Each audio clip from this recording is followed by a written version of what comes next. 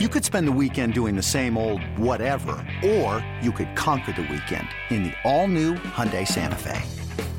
Visit HyundaiUSA.com for more details. Hyundai, there's joy in every journey.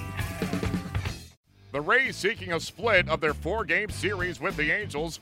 Matt Andrews facing Andrelton Simmons, top one with Mike Trout at second. It's a little pop in his shallow right field. It's going to drop in for a hit. Trout's going to be waved home. Here comes the throw. It's going to be close. He is out. Here's the pitch. That's a shot into center field. It's going to drop in front of Maben. 1 run will score. A second run comes in, and they put 2 on the board with 2 outs on that liner right out to center field. And it's 2-0 Tampa Bay. Now at the plate, a number left on base in scoring position. Here's a high fly ball that's lifted deep into left center field. It's going to take a bounce in front of the wall. Nobody ever got to it in time. 1 run will score, 2 are in, and it's third base with a triple here with 2 outs to break the game open a bit is Rasmus.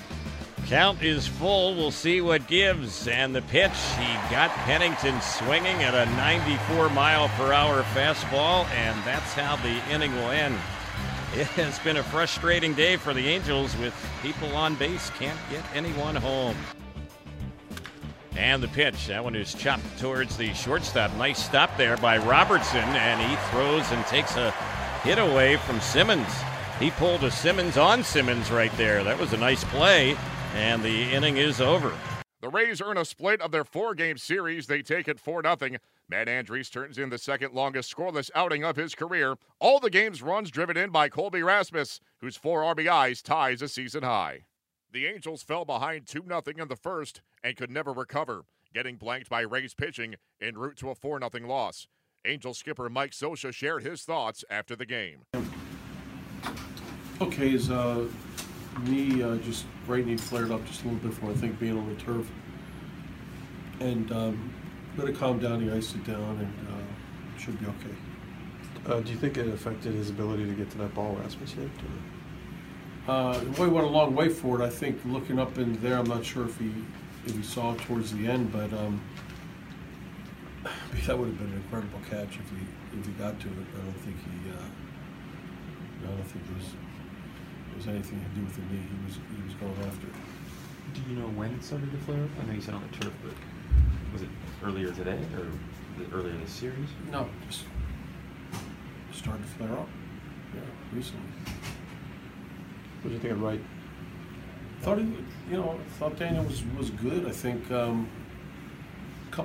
couple situations kind of got away from him a little bit, but obviously the error in the first inning and then he got behind Rasmus 2-0 and had to come in there with the bases loaded, but he did,